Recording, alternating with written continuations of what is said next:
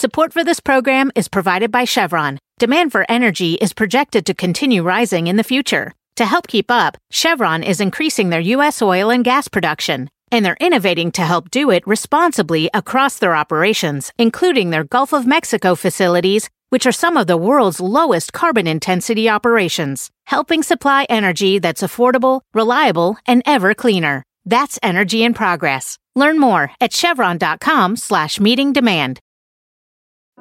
At Morgan Stanley, old school hard work meets bold new thinking.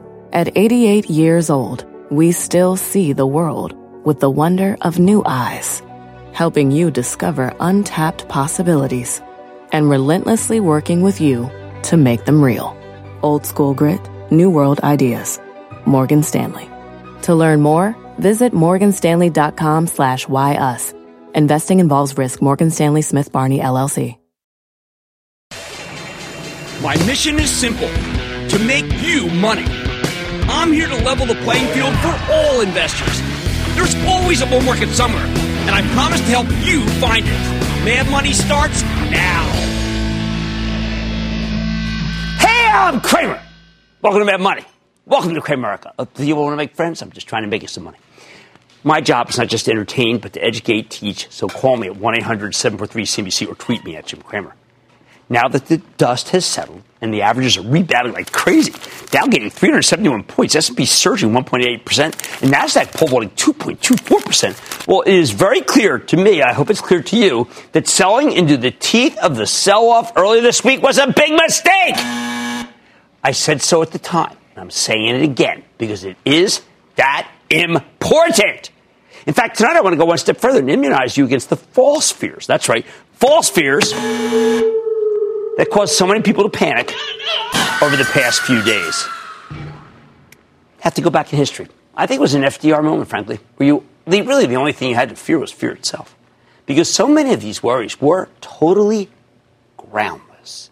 Those fears set up a situation we haven't seen since the mini bear market bottomed back in December. We got a very high level of negativity back then, as recorded by the Investors Intelligence Sentiment Index. It showed a dramatic drop in bullish sentiment from 38 to 21. Bears just rise from 30 to 48. Those are extraordinarily negative readings. But when you see those kinds of numbers, it's a reason to buy, not a reason to sell. Why? Because when you get numbers like we've had in the last week, where all the weak-handed bulls have turned bearish, well, that means there's no one left to sell.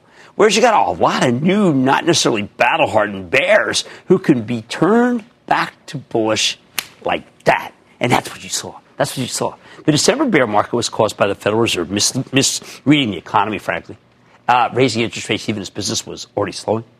You were fighting the Fed back then if you like stocks. But even then, when sentiment got that negative, you had to buy because the average did snap back in January. I try to distinguish then from now. We have a much better backdrop. The Fed has already cut interest rates once, and they might do so again, which means that this time the Fed is your friend, not your enemy. That's huge. We don't fight the Fed. Yet it's still very easy to scare people out of stocks, especially during a week like this one. It is much harder to be constructive, or perhaps maybe have ice water in your veins, which is essential if you want to profit while everyone else is panicking. Now, since we're only human, I want to make it easier for you to resist the siren song of panic next time, and there's going to be a next time. I got to vaccinate you against the foolish arguments that naive commentators, misguided money managers, and people with no sense of history use to frighten you out of your portfolio, to make you go into cash, to make you take profits that you shouldn't have, make you take losses that you shouldn't have. First, and this one's totally bonkers. They'll tell you that lower interest rates are bad. I hear that all the time. I mean, that's some Orwellian nonsense if I ever heard of it. War is peace. Oceania has always been at war with Eurasia. Lower interest rates are bad for business. Hey, when my father got back from the war in the Pacific, he was able to get a GI Bill loan of $25,000 to buy our house, 2% interest. As rates soared from those levels over the years, I remember hearing again and again that Papa got the greatest deal of all time. It's the greatest deal of all time! And we would never see those rates again. If Papa were still alive today, he'd look at those ultra-low rates as an opportunity. Hey, they got zero interest rates in Denmark. He'd probably go buy a place in Copenhagen. I mean, what the heck are people complaining about here?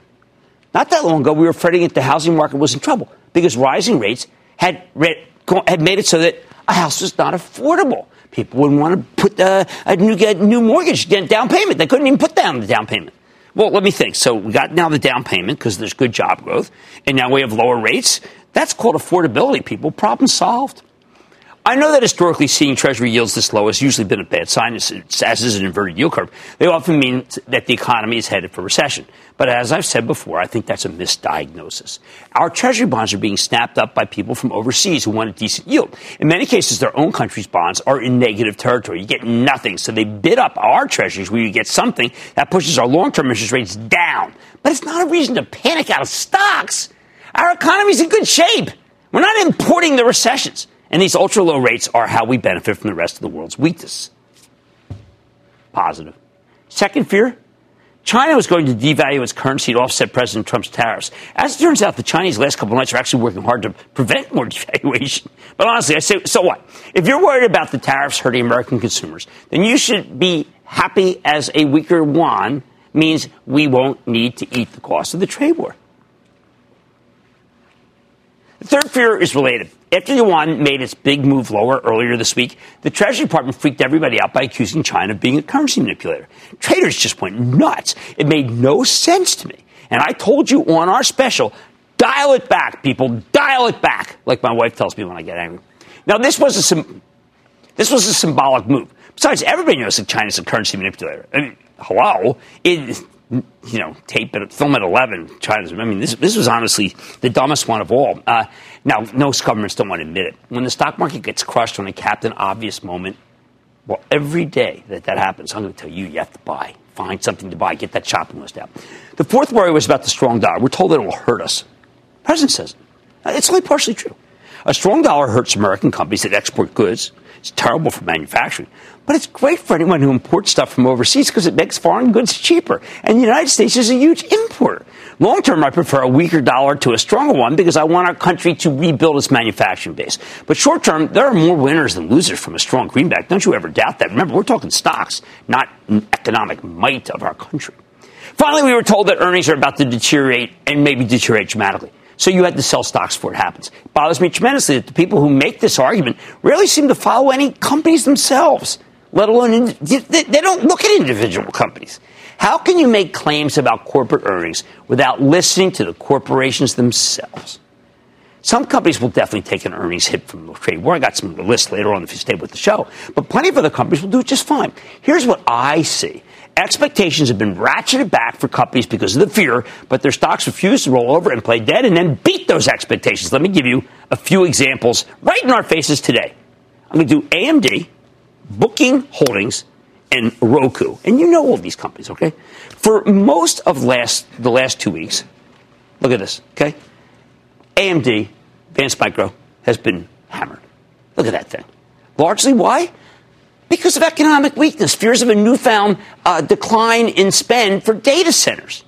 Then yesterday, the company's redoubtable CEO, Lisa Su, many-time guest, revealed some new chips that blew away the competition. Also landed some important new clients like Google, and that's on top of existing clients like Microsoft, Dell, HP Enterprise, VMware, Lenovo. In the old days, Intel had a lock on all those kinds of clients. In response, AMD shot up 16% today, making it look like a real dope if you sold into the teeth of the economic weakness sell-off. The false fears led you astray.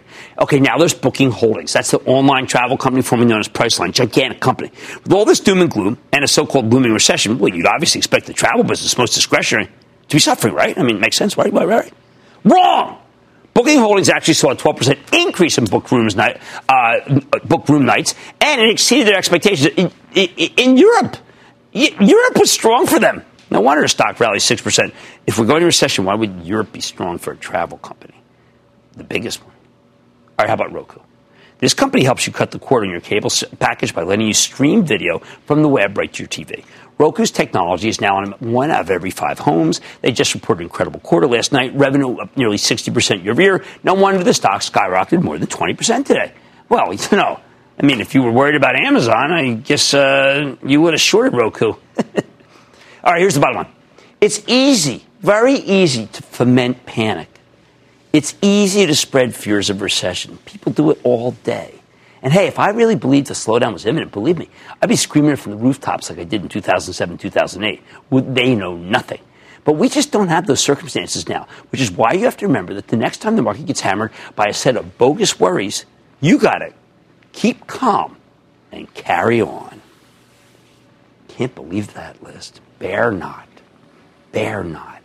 So angry today. Let's go to John in New York. John.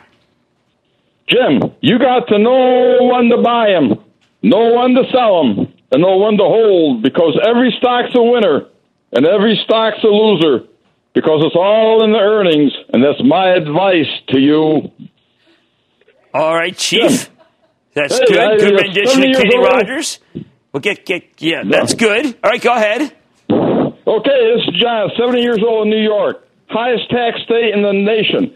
I buy dividend-paying stocks. This stock pays 2.7%. Question, I bought this stock because I met quarterly earnings and guidance. There's a pride in New York, yet I went down in this recent market turmoil. Bought it at $30.85. Major projects are Gorilla Glass, fiber optics, and diesel catalytic converters, which will save the world. P's at 18. It dropped over 2 points. Should I buy, sell, or hold? Stock is Corning, GLW. Well, I know Corning well. I used to be up there all the time calling on him when I was at Goldman Sachs, and I've got to tell you, I like that company. It's got the balance sheet better. Remember when it did go to really extreme heights during the great bull market in telco? But I think I saw an upgrade today. The upgrade made sense to me. Didn't make me want to jump up and down. I would have probably waited till 3 on the yield, but I bless it. I bless it. And I think that you should not quit your day job when it comes to, like, singing about stocks. Fair? Okay. Little kids are even nodding their heads here. Let's go to Jerry in North Carolina. Jer! What's up, Big Jim? Jim, reference to my I'm weight. Sitting here with my great son, Ethan, and we've got a question for you. Jim, I loved your rationale describing how the trade conflict with China is creating opportunities. Yes! Is Rockwell Automation a good one-year investment to play the shifting manufacturing supply chain? It's okay. I'd like your opinion. It's okay. It's not great. It's okay. If you want to, honestly, I can't just pound the table because the numbers haven't been that good. I mean, it's kind of like Emerson, although Emerson is more China. I'd love to be more bullish. I can't be more bullish. But even the children recoiled. How about the fact that the kids watch this darn show? All right, it's a stock show, for heaven's sake. How come they like it? Because we try so hard. We try to entertain. We try to make it exciting. We try to even bring every little kid to the party. Oh, my God! How do you like that? All right, fear not. Lower interest rates, lower your Chinese yuan, currency manipulator charge, strong dollar, and earnings. We got your back. There's nothing to fear but fear itself. Oh, man, tonight, looking for the perfect investment? Pet IQ reported excellent quarters. Now the right time to buy. I got exclusive with the CEO. And is it time to go shopping for high-quality stocks? I'm circling back to a couple IPOs that you should own. And Five9 is up nearly 7% today. Could it be headed even higher? Interesting company. You better watch. Stick with Cramer. Don't miss a second of Mad Money. Follow @Jim Cramer on Twitter. Have a question? Tweet Cramer. #MadTweets. Send Jim an email to madmoney@cnbc.com or give us a call at 1-800-743-CNBC. Miss something? Head to madmoney.cnbc.com. Resourceful small business owners know how to get value from the purchases they already make for their businesses each month. The enhanced American Express Business Gold Card is designed to take your business further. It's packed with benefits and features like 4 times membership rewards points that automatically adapt to your top 2 eligible spending categories every month on up to $150,000 in purchases per year. So you earn more where your business spends the most. Plus up to $395 in annual statement credits on eligible business purchases at select shipping, food delivery, and retail subscription merchants. And with flexible spending capacity that adapts to your business and access to 24/7 support from a business card specialist, you can continue to run your business with confidence. The Amex Business Gold Card, now smarter and more flexible. That's the powerful backing of American Express. Enrollment required. Terms apply. Learn more at americanexpress.com/business gold card. Brought to you by Eaton Vance, the symbol of advanced investing. What's inside your ETF? With Eaton Vance High Yield ETF, you know. Inside, you'll find smart bond selection from a specialized team with deep fixed income expertise. Get to know what's inside EVHY, the symbol of high yield done right, at edenvance.com/CNBC. Before investing, prospective investors should carefully consider the investment's objectives, risks, charges, and expenses. The current prospectus contains this and other information and is available at edenvance.com. Read the prospectus carefully before investing. Not FDIC insured. Offer no bank guarantee. May lose value. Not insured by any federal government agency. Not a deposit. Investments involve risk. Principal loss is possible. Distributed by Foreside Fund Services, LLC.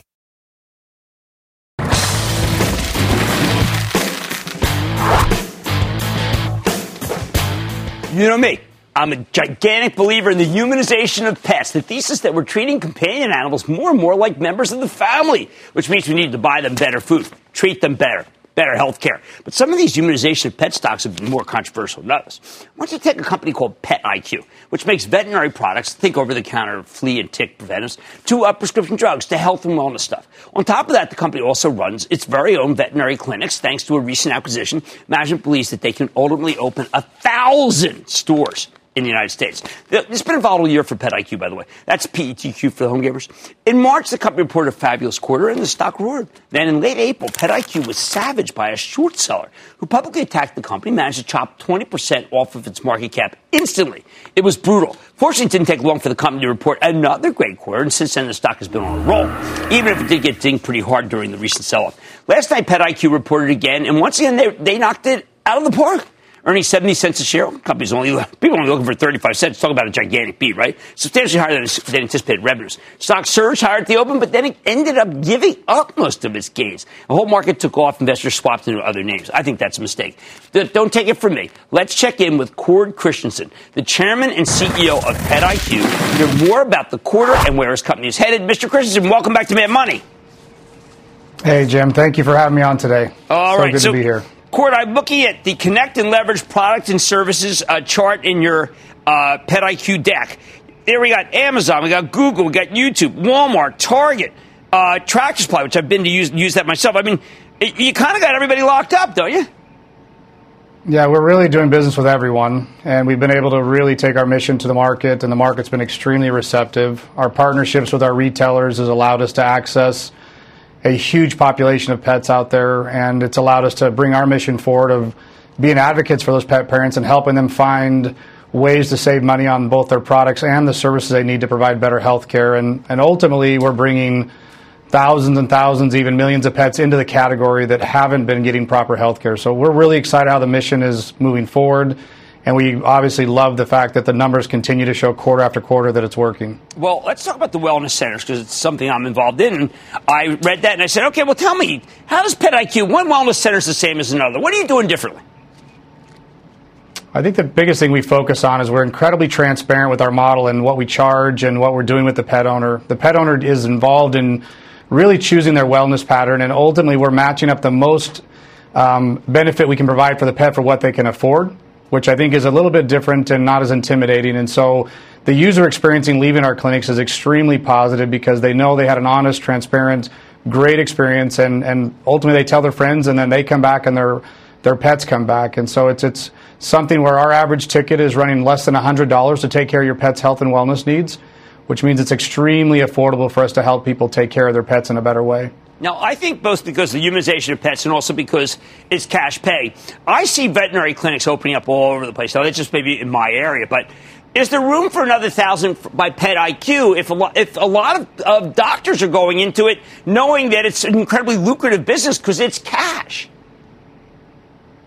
Yeah, like there's a lot of clinics out there, but there's a ton of pets that aren't seeing the veterinarian, and there's a ton of ways you're going to go reach those pets. We think our model is different because we locate our clinics inside of major retailers, and those major retailers today represent virtually 90% of all the calories that pets consume in this country. And so we put the clinics where the pets are. We call it our Follow the Pets mission, and where we're allowing the services to be where they already are. And ultimately, we already have 3,500 stores we run community clinics in today. Those services are the same, but we only run a day a week in those environments. And all we really are doing now is taking that community clinic concept and doing it 5 days a week, and we call it a wellness center. And that wellness center allows us to be more accessible and more available for more pets in that area. So it's definitely working. Okay, now I recently interviewed the CEO of Chewy, and you go around, you see a lot of Chewy boxes and UPS getting out there. Enough room, Chewy, good competitor, right? Chewy actually today is one of our strategic partners, and we do a significant amount of business with Chewy. So we're aligned to drive the same mission. They want to see pets get better health care. Their recent prescription drug launch allowed them to help get that mission further pushed out to the market, and it's been a huge benefit actually to our company and been part of the reason why our numbers are so significantly over this past quarter. All right, so let me understand this, because I want to be sure, because when I looked into it, I did not see Chewy on your deck, so that's why I was confused. I admit, wish I'd known that, but I want to understand. I mean, they affiliated with you as they go up, you go up, and it's a significant delta for your company. Significant delta. We've been involved with Chewy since organizing the launch of their prescription drug program and been strategically involved in helping provide product to them. And then obviously we are looking at smarter ways to educate their customer base, how to find our clinics and do things that help us all just move the mission forward. We all want the same thing: better health care, better products, more pets being treated. And how about the Parago acquisition? How's that going for you? You know, we're 30 days today, and it's been fantastic. The first 30 days have been very enlightening as we've been able to philosophically align with the team, get them integrated into how we do business, take our combined message out to the market, and we definitely see this acquisition as accretive to the company. We've been able to, first pick up a margin profile that's significantly better for our product base, so it's accretive to the margins of the company. We see tons of white space with our focus and our leverage across what we do to drive additional placement and sales volume. And then obviously we picked up a significant asset with the manufacturing facility they have in Omaha, Nebraska, which is what I believe is the best product manufacturing for health and wellness in the country. Okay, one last question. You said that you could have 15% growth. Was Parago doing any of, I don't think they were doing anywhere near that kind of growth for that division, right? No, we've been competitors for a long time. In the last 3 years, we've done a really nice job of impacting their growth, and it's obviously, you've seen it on our side, the growth coming that way. As we've looked into the combined company, we definitely believe we can put them on a place to be growing at 15% year over year on their base with, like I said, a very nice margin profile on that 15%. Terrific. All right. Well, look, I think the story's a good one. Didn't understand the action, frankly, after, because it seems like a great buy. You got fabulous growth. I want to thank Cord Christensen, Chairman and CEO of PetIQ. Thank you so much, sir. Thank you, Jim. These guys have a lot of the channels locked up. It sounds pretty promising to me, and yet the stock didn't pop after a great quarter. That seems wrong to me. Mad Money's back in. Looking for a rewarding, life-changing opportunity that enhances the lives of children in your community? With almost 50 years of experience, Huntington Learning Center is the nation's leading K-12 tutoring and test prep franchise, dedicated to shaping brighter futures for our students and franchisees. Huntington is the top revenue-producing supplemental education franchise in the U.S., and our proven system is the key to success for you and your students. The Huntington Advantage includes low startup cost, turnkey systems, dedicated support teams, national and local marketing support, and multiple revenue streams to help you build a life-enriching and profitable business. No education experience needed. In today's environment, the need for tutoring has never been greater. When you become part of Huntington Learning Center, you're filling an urgent need in the growing $5 billion supplemental education industry. To learn more, visit huntingtonfranchise.com. Make a meaningful difference, pursue your dreams of business ownership, and be a positive force in your community. Don't wait. Visit huntingtonfranchise.com today.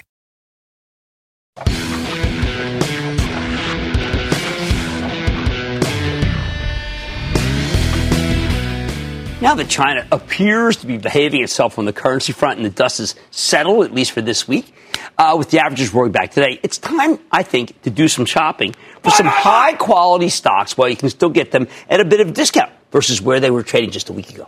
That's why today I want to circle back to some companies that had the misfortune of holding their IPOs right before the trade war-inspired meltdown. Not unlike, by the way, what happened to Uber, where you also had that kind of meltdown after, and people just freaked out. I'm talking about a pair of digital healthcare companies that came public in the same day, roughly 2 weeks ago. Livingo, that's L-I-V-O-N-G-O, Livingo Health, LVGO is the symbol, and Health Catalyst, HCAT. Now, both IPOs spiked right out of the gate. But once the market got hammered, they came right back down. In other words, you're getting a second bite at the apple. Although, with the way that they're bouncing around today, it's a smaller bite than I would have liked.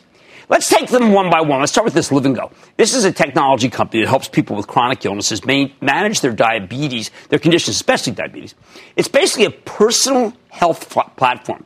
They use smart devices to monitor your data, and then they actually show it to doctors. So for diabetes, you're already checking your blood sugar levels multiple times a day. Live and Go monitors those numbers 24 hours a day, 7 days a week. And they give you advice based on what they're seeing. It's like having a personalized digital health coach. Because they have a huge data set, they know how to nudge you towards a healthy lifestyle. Now, the company now does the same thing for hypertension, prediabetes, and obesity, among other conditions. And based on its evidence, it works. Meaning Live and Go delivers better healthcare outcomes at lower costs. Isn't that what the system needs? Crying out for that, right? Makes sense. An ounce of prevention is definitely worth a pound of cure. And that's why all sorts of employers and health maintenance organizations are willing to offer Live and Go for free. Now, they pay up to $60 to $70 a month per person, then end up saving a fortune on actual coverage. Their clients includes 4 of the 7 largest health plans in the country. This is the real deal. This thing just got overlooked. Sure, for many Americans, we don't really have a functional healthcare system, but Live and Go's got an app for that. How about the numbers? Last year, the company's total clients nearly doubled. Their enrolled diabetes patients increased by 111%. And in the most recent quarter, it was 140%. That translated into 157% revenue growth in the latest quarter. Yeah, 157, up from 122 last year. And Wall Street loves accelerating revenue growth, or ARG, even if the company's a long way from turning a profit. No wonder the stock spiked from 28 to 40 and changed the morning it came public. Live and Go, I'm mispronouncing, peaked at $45.68 last week. Thanks to the market-wide sell-off, it's now back down to $33 and change. Even here, the stock isn't cheap, selling for 9 times next year's sales estimates. But given that it's growing at a 100% plus clip, I think that's a justifiable valuation. Don't buy it all at once, though. If you like this one, you need to buy it gradually in stages on the way down, just in case we keep getting hit. I have to wonder why, by the way, Apple didn't buy Live and Go. Why didn't they buy it? That's exactly what they need to boost their revenue stream. You know that service stream that I like so much? That same day, we got another digital IPO. It's called Health Catalyst. Here's a cloud-based analytics software company that serves healthcare providers. If you're running, say, a hospital, you're sitting on a treasure trove of data, but far too often they just sit on that information. Health Catalyst gives them the tools they need to analyze their data in order to make better decisions, both on the medical side and on the business side. Basically, they help healthcare providers figure out what really works and what doesn't in the most cost-effective way. Just like Live and Go, Health Catalyst has fabulous financials. The company racked up 54% revenue growth last year, which accelerated to 70% in the first quarter of 2019, although it did drop back to 59% in the second quarter. On the other hand, that's better than last year. Unlike Live and Go, Health Catalyst is closer to turning a profit. Their margins are moving in the right direction, although they're still losing money for now. Despite the revenue deceleration in the latest quarter, the margins got much, much better. Again, it's easy to see why the IPO priced at 26 and then stock opened at 37.50. Remember, especially with the slowing economy. Over the next week, Health Catalyst surged to just under 46. Then it got hammered along with everything else. 2 days ago, it was trading at 38. I sure wish I had spent some time talking about it then, because that was the perfect moment to buy. Since then, Health Catalyst has come roaring back, including a fabulous 6% run today, bringing the stock back to nearly 43. Feel bad that it didn't push it to you. At these levels, the valuation is practically sane still, though. Health Catalyst trades at less than 6 times next year's sales. I know it sounds expensive, but it's a high-growth company. Using my back-of-the-envelope calculations, well, it's pretty reasonable for a company with 50% plus revenue growth. Can the stock go higher? Sure.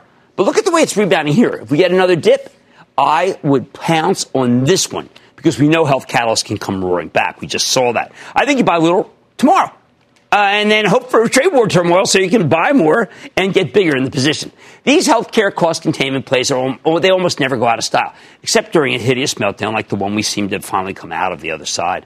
I think they're primed to keep roaring back.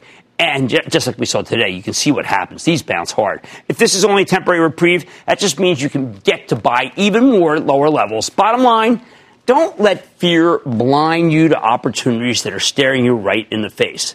Live and Go and Health Catalyst both came public with a bang 2 weeks ago. Their stocks exploded higher. Thanks to the hideous sell-off, they pulled back from their highs. If you believe in the healthcare technology space like I do, it's one of the few cohorts that's immunized against worries about a Sanders or Warren administration trying to implement Medicare for all. I think Live and Go and Health Catalyst are both worth buying here, so long as you don't buy them all at once. These are 2 gems. I really like them. Jason in Illinois. Jason. Mr. Cramer. Yes. Booyah from the Windy City. On your way. Thank you very much for what you do for us. Real quick, I'm holding positions in Apple, Microsoft, Disney, Bank of America. Okay. I'm looking to add another to my portfolio. We've talked about it in the past, but it has fallen on some tough times. What is your opinion of Moderna? Okay, I liked Moderna, and I met with them and I talked with them, and so far it has not been a productive stock to own. I gotta see some sort of bottom. I'd like Moderna to come on because boy, they told a good story, but so far the market's not liking that story. So I have to say hold off for now. Let's go to Chris in California. Chris. Hello, Mr. Cramer. How are you? Good. How about you? Thank you for all the valuable information that you shared with us daily. Thank you. I'm also a new member of Action Alert recently. Thank you very much. My Good club call coming. Is Beyond Meat, symbol BYND. Woo. I missed the opportunity to buy the stock in May when it went public. The stock price plunged recently after it announced secondary offering. Tyson Food also planning to develop its own line of alternative protein products. Will there be more competition moving forward? Do you think it's still a good growing company to invest? I think Ethan Brown's doing a great job. Thank you, and thank you for being a member of the club. This is Beyond Meat is still worth $10 billion. That's too much. Okay. I think that the company is going to be terrific. It needs to grow into its market cap. Impossible's coming. That's a good company, but it's GMO. I listened to the Tyson conference call. They do too much of a blend of plant and meat. That doesn't work at all. But this company just did a 3.2 million share secondary, and the stock is very heavy. I want you to wait. It's going to come in, I believe. Let's go to David in California, please. David. Hi, booyah from Central Coast of California, Jim, and thanks so much for what you do. Oh, thank you. I love where you live. What's up? Jumia Technology, called the Amazon of Africa, went public on April 12th at $14.50. The range of the stock's been $12.60 to $49.77. It closed today down 22 cents at $13.24. What's your opinion of Jumia Technology? David, I analyzed this thing when it popped at the beginning. Went all the way up, it doubled, and I came to the conclusion that it's uninvestable. We can't figure out what the heck is going on with it, so therefore I cannot recommend it. And I do want to emphasize that it is dicey, like Beyond Meat and like Moderna. All three questioners were talking about very speculative situations. Don't let fear blind you to opportunities. Livongo and Health Catalyst are two gems worth buying here. Still more Mad Money ahead. Five9 has come back with a vengeance. Is it time to get your head in the cloud? Cloud Five9 I'm talking about. I'm going to go one-on-one with the CEO to find out. Then some countries have become as hazardous to a company's health as you can get.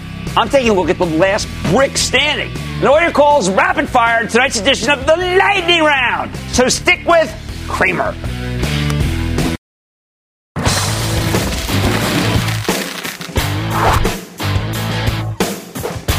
Want to know whether this market's gotten its groove back? Just look at Five9. That's a cloud-based software company that helps companies manage their customer contact centers, allowing them to cut costs and, of course, improve engagement. Here's a stock that barely even got dinged during the big market-wide sell-off because its business is so strong. On Wednesday of last week, Five9 reported a magnificent quarter, big top-line beat, huge bottom-line beat, and a raised full-year forecast. It was a grand slam, people.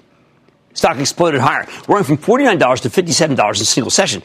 I think it would have kept running because the quarter was so good. Then, of course, the market rolled over. Today, though, investors circled back to Five9. Like they did so many of the high-growth stocks that are really working, and it jumped another nearly $4 or 7%. Can it keep climbing? Let's take a closer look with Rowan Trollope. And Rowan is the CEO of Five9. Now, I'm happy to have him back. Mr. Trollope, welcome back to Mad Money.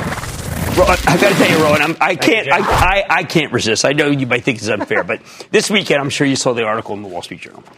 Everyone hates customer service. I did read that article. Okay, do they hate Five9? Absolutely not.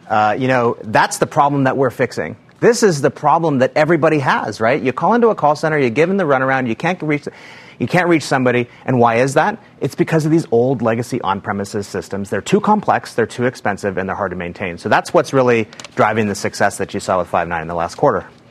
Okay, so I am an Estee Lauder associate. And I am concerned. There was an issue involving some sort of manufacturing issue. It was cleared up immediately. People were concerned about whether they have something that was wrong with the product. What does Five9 let me do that I couldn't do if I just hired a bunch of people who are very considerate and nice? Yeah, so it's all about intelligence, right? When you think about you as the consumer, when you're calling into a brand, you want to get to the right person as quickly as possible. And finding that right person is critical, like finding the person who can answer your problem. Right. So Estee is a customer of Five9. And think about the old days of Estee, the front door to that business was you walk into a retail outlet or you talk to somebody in the white coat. And what do you do now, right? You buy something online, you're going to call into a call center. So the call center has moved from the basement up to the front door of every business. So, is that why you said all about intelligence? Okay, no, this is important because you said in your conference call, the market is huge and customer interactions are absolutely exploding. And that's because of the e-com? E-commerce is a huge driver. Yes, absolutely. So Lululemon, when they have a catalog that they want to know whether the catalog is doing well, they can monitor through you? Absolutely. So Lululemon is a customer, and they, when you want to call in to their call center or get help, that's, you're actually going to be routed by Five9. We're going to have all that intelligence that's about connecting you to the right person, whether it's on a phone call or on a message or email. So we're sort of multi-channel or an omni-channel. We do all the ways that a customer want to connect. Okay, so we own an inn in Summit, New Jersey, the DeBarry. We use Expedia. Let's say we have a problem. We're not a customer of Expedia, so to speak, in terms of someone calling up and booking something, but we need to speak to someone, and we need special service because it's a very important thing. How do we get routed by Five9 versus some other system? This is a great example, actually, Jim. So take Expedia, who's a Five9 customer. So imagine that we have some information on you before, like, let's say you've called in, right? Okay, or sent a message. We can gain information about you, and we can know information about you based on your caller ID. So we'll know who you are. We can link that back into Expedia's system. We can understand that you are living in this city, and let's say that we understand also that you're interested in travel to a specific. Maybe you've been on their website. And they've tracked you, understanding what you are clicking on and where you're going. So let's say you're interested in traveling to beautiful California. Okay. And so what they do is they say, well, who are the representatives here who know about California or who have been to California recently? So instead of just connecting you to anyone, okay, they connect you to someone who's actually been to California recently, and they use intelligence from companies like Five9 and others, and we sit in the middle and help orchestrate all that. Okay, so in that chair the other day was someone from LivePerson, and they told us a very good story, and when we were in California, we met with Zendesk, and they're very good. Is it just a giant scrum, a land grab? It's a rich tapestry. So Zendesk is a good partner of ours. Often you'll see companies buy Zendesk because they are transforming the customer service landscape and moving to a lot of self-service. And we help them when they move into the large enterprise and they want to sell larger businesses. We help, and we actually partner with Zendesk, and we integrate deeply there. So it's a big team effort. Service Cloud at Salesforce is a big part of this. There's a whole bunch of companies in this landscape. You mentioned LivePerson that are actually helping, and we're all doing different parts of the ecosystem. Well, I kind of try to figure out what the differentiator for a LivePerson version, because LivePerson, honestly, they were just here, and I said, wow, they use this text message. That seems like a great thing. Millennials like to text. Yes. Do you offer a similar feature? We do. Now, they are more exclusively on the text front. Yes, they are. That's how they got started, and they're adding intelligence there. We tend to be more focused on the live interactions, so live interactions including phone or SMS. Okay. And, we are bringing that same kind of intelligence to the live interactions. But that's where you would see the difference between us and a live person is they're more focused on the messaging side. They don't do anything to do with voice or with other things. We're really focused on that. So a lot of companies actually use both of us. Okay. And I know that they may say, listen, we do have some voice, but I understand when you say message. Now, is there such a term as breakpoint, or is that something that the journalists were using? I had never heard of that. Oh, come on. I swear. You sure? Yeah, I swear. Stack of Bibles at 5'9" does not know about the breakpoint where people get fed up and angry. No, I've never heard of that. Well, but you're the largest. I'm in the industry. I'm surprised. So maybe some people look at it that way, but here's the macro, Jim. So the real recognition of what's going on, what's going on from these businesses is that you can't afford to have customer service be an afterthought. You can't afford to have it be in the basement.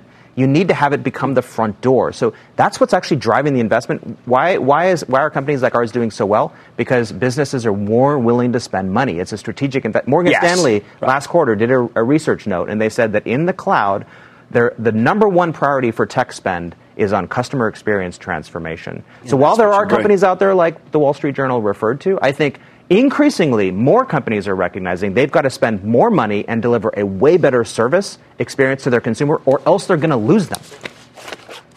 All right, fair enough. That's Rowan Trollope. He's the CEO of Five9. If he doesn't know about breakpoint, maybe it's a surfing term.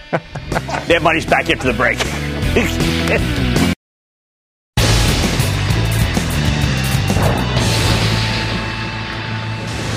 It is time. It's over the lightning round.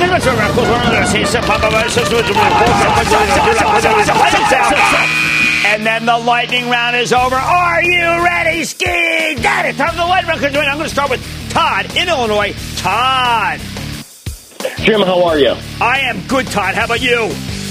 Doing great. Want to know your thoughts on Twitter as we head into a big election time? I think Twitter's doing exceptionally well. I think it is now put in the same conversation as Google and Facebook, and you should own the stock if you want to buy it. I think it's fine right here. I need to go to Bob in Pennsylvania. Please, Bob. Hello, Mr. Kramer. Hey, what's up? I bought the stock because of the dividend, and now the price is killing me. Symbol is M as in Mary, TLX. No, we're not recommending. Other than EPD, I don't want to own any of those stocks, and I'll tell you why. Because they have no growth. And that's why, even though they've got those good yields, people regard them as wasting assets. I don't want you in them. Let's go to Mark in Arizona. Mark. Good evening, Jim. What's up? On your show, you keep talking about cannabis stocks such as Cronus, Canopy, and GW, but I have never heard you mention IIPR, Innovative Industrial Properties. Au contraire, mon frere. We actually just recommended that the other day. Thought it was a good way to play the cannabis stocks. How about the way I didn't pronounce yesterday, the cannabinoid, how I got that one wrong, but I got the harder one, the Epidiolex, right? I mean, hey. Okay, let's go to Sam in Ohio. Sam. Booyah! Ooh, booyah. My friend. Booyah. Hey, I bought the CLDR last week. Should I buy more? Huh? No, that my mom will be angry. Excuse me, sir? Pardon me? Oh, Claudette, no. I mean, they're in the penalty box for me in my life. No, actually, the next quarter could be better, but I just don't want to risk it. It's just too risky. No, come on. Todd in Texas, the second time in the lightning round. Todd. Good evening, Barrister Cramer. Todd in Plano, Texas, first-time caller. First, I just want to thank you. Thank you for all you do to help us make money to pay medical bills. We got a sick baby boy here that has a rare pediatric liver disease and needs a liver transplant. All right. Well, I wish you the best of luck and best of luck. Wow. I hope everything works out. Yeah. Thank you. Question is, Chip Johnson, he and I go way back to New Mexico Military Institute in Roswell, New Mexico. He's a very smart guy. He's valedictorian. But is this 2-for-1 deal with Callan a smart deal? I mean, the stock's been hammered. I don't know. I mean, look, I like Chip just as you do. I think he's terrific. Met his daughter was in California recently. And you know what? I have to tell you that I think he sold too cheap.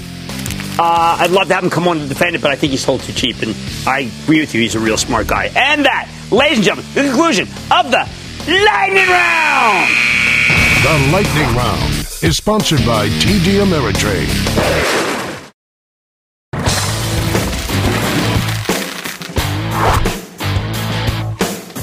Remember BRIC? I'm a big acronym guy. We got FANG, Facebook, Amazon, Netflix, and Alphabet, which was formerly Google. We've got WATCH, which is Walmart, Amazon, Target, Costco, and Home Depot. That's the big V5 retailers. But 10 to 15 years ago, it was all about BRIC. Brazil, Russia, India, and China. The acronym was coined by the brilliant Jim O'Neill at Goldman Sachs way back in 2001, but it really didn't come common parlance until about maybe a dozen years ago. Back then, if you were an industrial company, you either dove into BRIC head first, or you were left behind, struggling with the slower growth of the United States. One by one, though, these BRICs became hazardous to your health and your wealth. Brazil went from turbo growth mode to perpetual recession, with a currency that always seems to be on the verge of collapse, not unlike the last few Brazilian governments. Russia? Vlad Putin has turned that country into a full-blown kleptocracy that's a nightmare for any business, except the ones he and his friends happen to own. Hey, don't believe me? Go read the latest quarter from the squeaky clean international flavors and fragrances we like so much. Last year, they bought Fruitarom, which is an Israeli company that makes artificial flavors, only to find that Fruitarom was making big payoffs to do business in Russia, and the former CEO may have known about it. High-level officials. As for India, everybody's been trying to crack into that gigantic market for ages. Apple needs India because it's the fastest growing cohort of young people on earth. But it's been a perpetual disappointment for them. And I think Apple's had a better experience than most. Walmart paid $16 billion for an Indian e-commerce company, Flipkart. Well, I got to say, it's good luck. No American company's been able to come up with a way to make money at scale in India. Even as the other bricks fell by the wayside, no, these things are so heavy you wouldn't believe it. There was always China. That's the one market that always worked. It was the sea that worked. The country with the most mouths to feed, buildings to build, roads to pave, air miles to travel, stores to shop, sneakers to wear, diapers to change, credit to extend, calls to make. China became the saving grace of the BRICS. Is this Zumba? Is that how it works? However, as the Chinese economy kept growing, the options to actually make money in China seemed to shrink. 10 years ago, the companies were willing to accept the ruling Communist Party's onerous terms. You had to form a joint venture, a bogus one, with a local business that would likely steal your intellectual property. But there was so much money to be made, it was worth it. Now, though, our companies have come to see China as a double-edged sword. Sure, it's a huge market, but if you get involved, your local joint venture partners will quickly learn all your trade secrets, steal them, and set up shop as competitors. That's what happens. That's why everyone's so upset in Washington, or at least Peter Navarro was. Many companies were still willing to make that trade-off, but President Trump has always had a seething contempt for the way China does business. So he rolled out his tariffs in an effort to get the Chinese government to change its ways. If you do business in the People's Republic, Trump has reduced your earnings per share in nearly every way imaginable. All in all, it's just another brick in the wall. So the C in BRIC has now become the last straw. What's happening now with this earnings season is that we're finally putting a pencil to the seemingly unfathomable pain of the trade war. In some cases, there's a lot of damage. In other places, it's manageable. The companies that are deeply intertwined with the Chinese economy are getting hurt from all sides. Semiconductor stocks, good ones like Skyworks Solutions, reported today, are seeing amazing shrinking price-to-earnings multiples, even as they put up surprisingly good numbers, despite lost business from renegade Huawei. Consumer product companies are wary. Anything cell phone-related is being heavily scrutinized. Only one American company, Starbucks, has bucked the trend, in large part because former CEO Howard Schultz decided his China business should embrace Chinese culture wholeheartedly. It worked. On the other hand, cyclical companies that relied on China for their growth, companies like FedEx, 3M, Emerson, are now despised. No one knows what to do with Boeing, which I still regard as the greatest manufacturer on earth. And everyone who tells you that there is something to do, buy, or sell is blowing smoke. I think things will get worse for China before they get better. Maybe much worse. There's no reason for President Trump to make concessions just yet. We're too far from the election. Chinese government still isn't willing to bend. But one thing is for sure. BRIC exposure means your earnings are suspect. You're guilty until proven innocent. Instead, Wall Street now wants to pay up for purely domestic companies with no apparent ties to Brazil, Russia, India, or China for that matter. In short, BRIC has been bricked. And I don't see that verdict changing anytime soon. Stick with Cramer.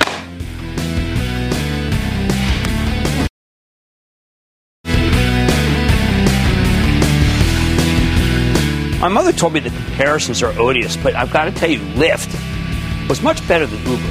Uber spent too much money and didn't get the sales. I really care about the sales line for these kinds of companies, and it was disappointing. There's no two ways about it. I like to say there's always a bull market somewhere, and I promise I'll find it just for you, right here on Mad Money. I'm Jim Cramer. See you tomorrow! I'm what you might call very good at hide and seek. And since we got Xfinity, we have Wi-Fi all over the house, even in my super secret hiding spots. So I can kill time in here by streaming my favorite... Ha! Found you. How? You left Find My tablet on. Get wall-to-wall Wi-Fi on the Xfinity 10G network. Restrictions apply. Not available in all areas. Actual speeds vary.